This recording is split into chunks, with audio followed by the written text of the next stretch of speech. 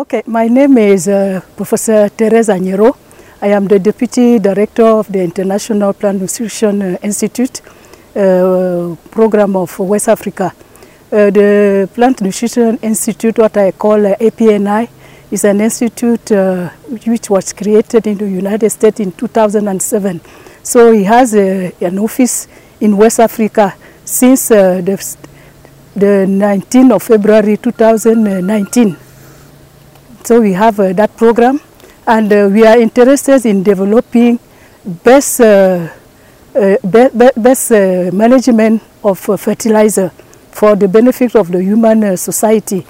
We wanted to have a kind of partnership with Africa Rice. So we came here to see Africa Rice to see how we can work together. Since we are also working with rice, we are working with maize, working with cassava, but what we say, and we are doing it in West Africa, but we start working with maize, but it doesn't prevent us from coming to see Africa Rice and see what they are doing.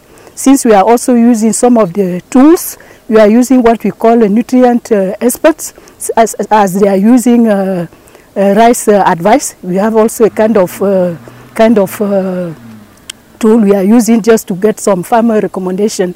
And also what we are doing now is to create, to set up some omission trials with some fertilizer.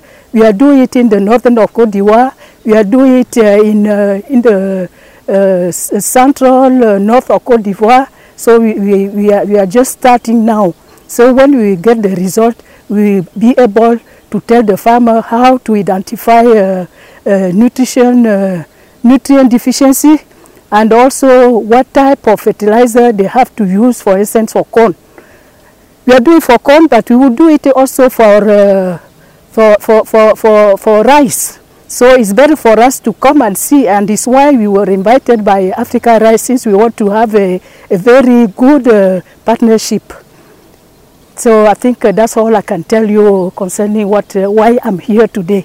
I was invited with my colleague, and we are very happy to come and see the type of project they are working on, and I think that we continue to work together for the improvement of agriculture in West Africa.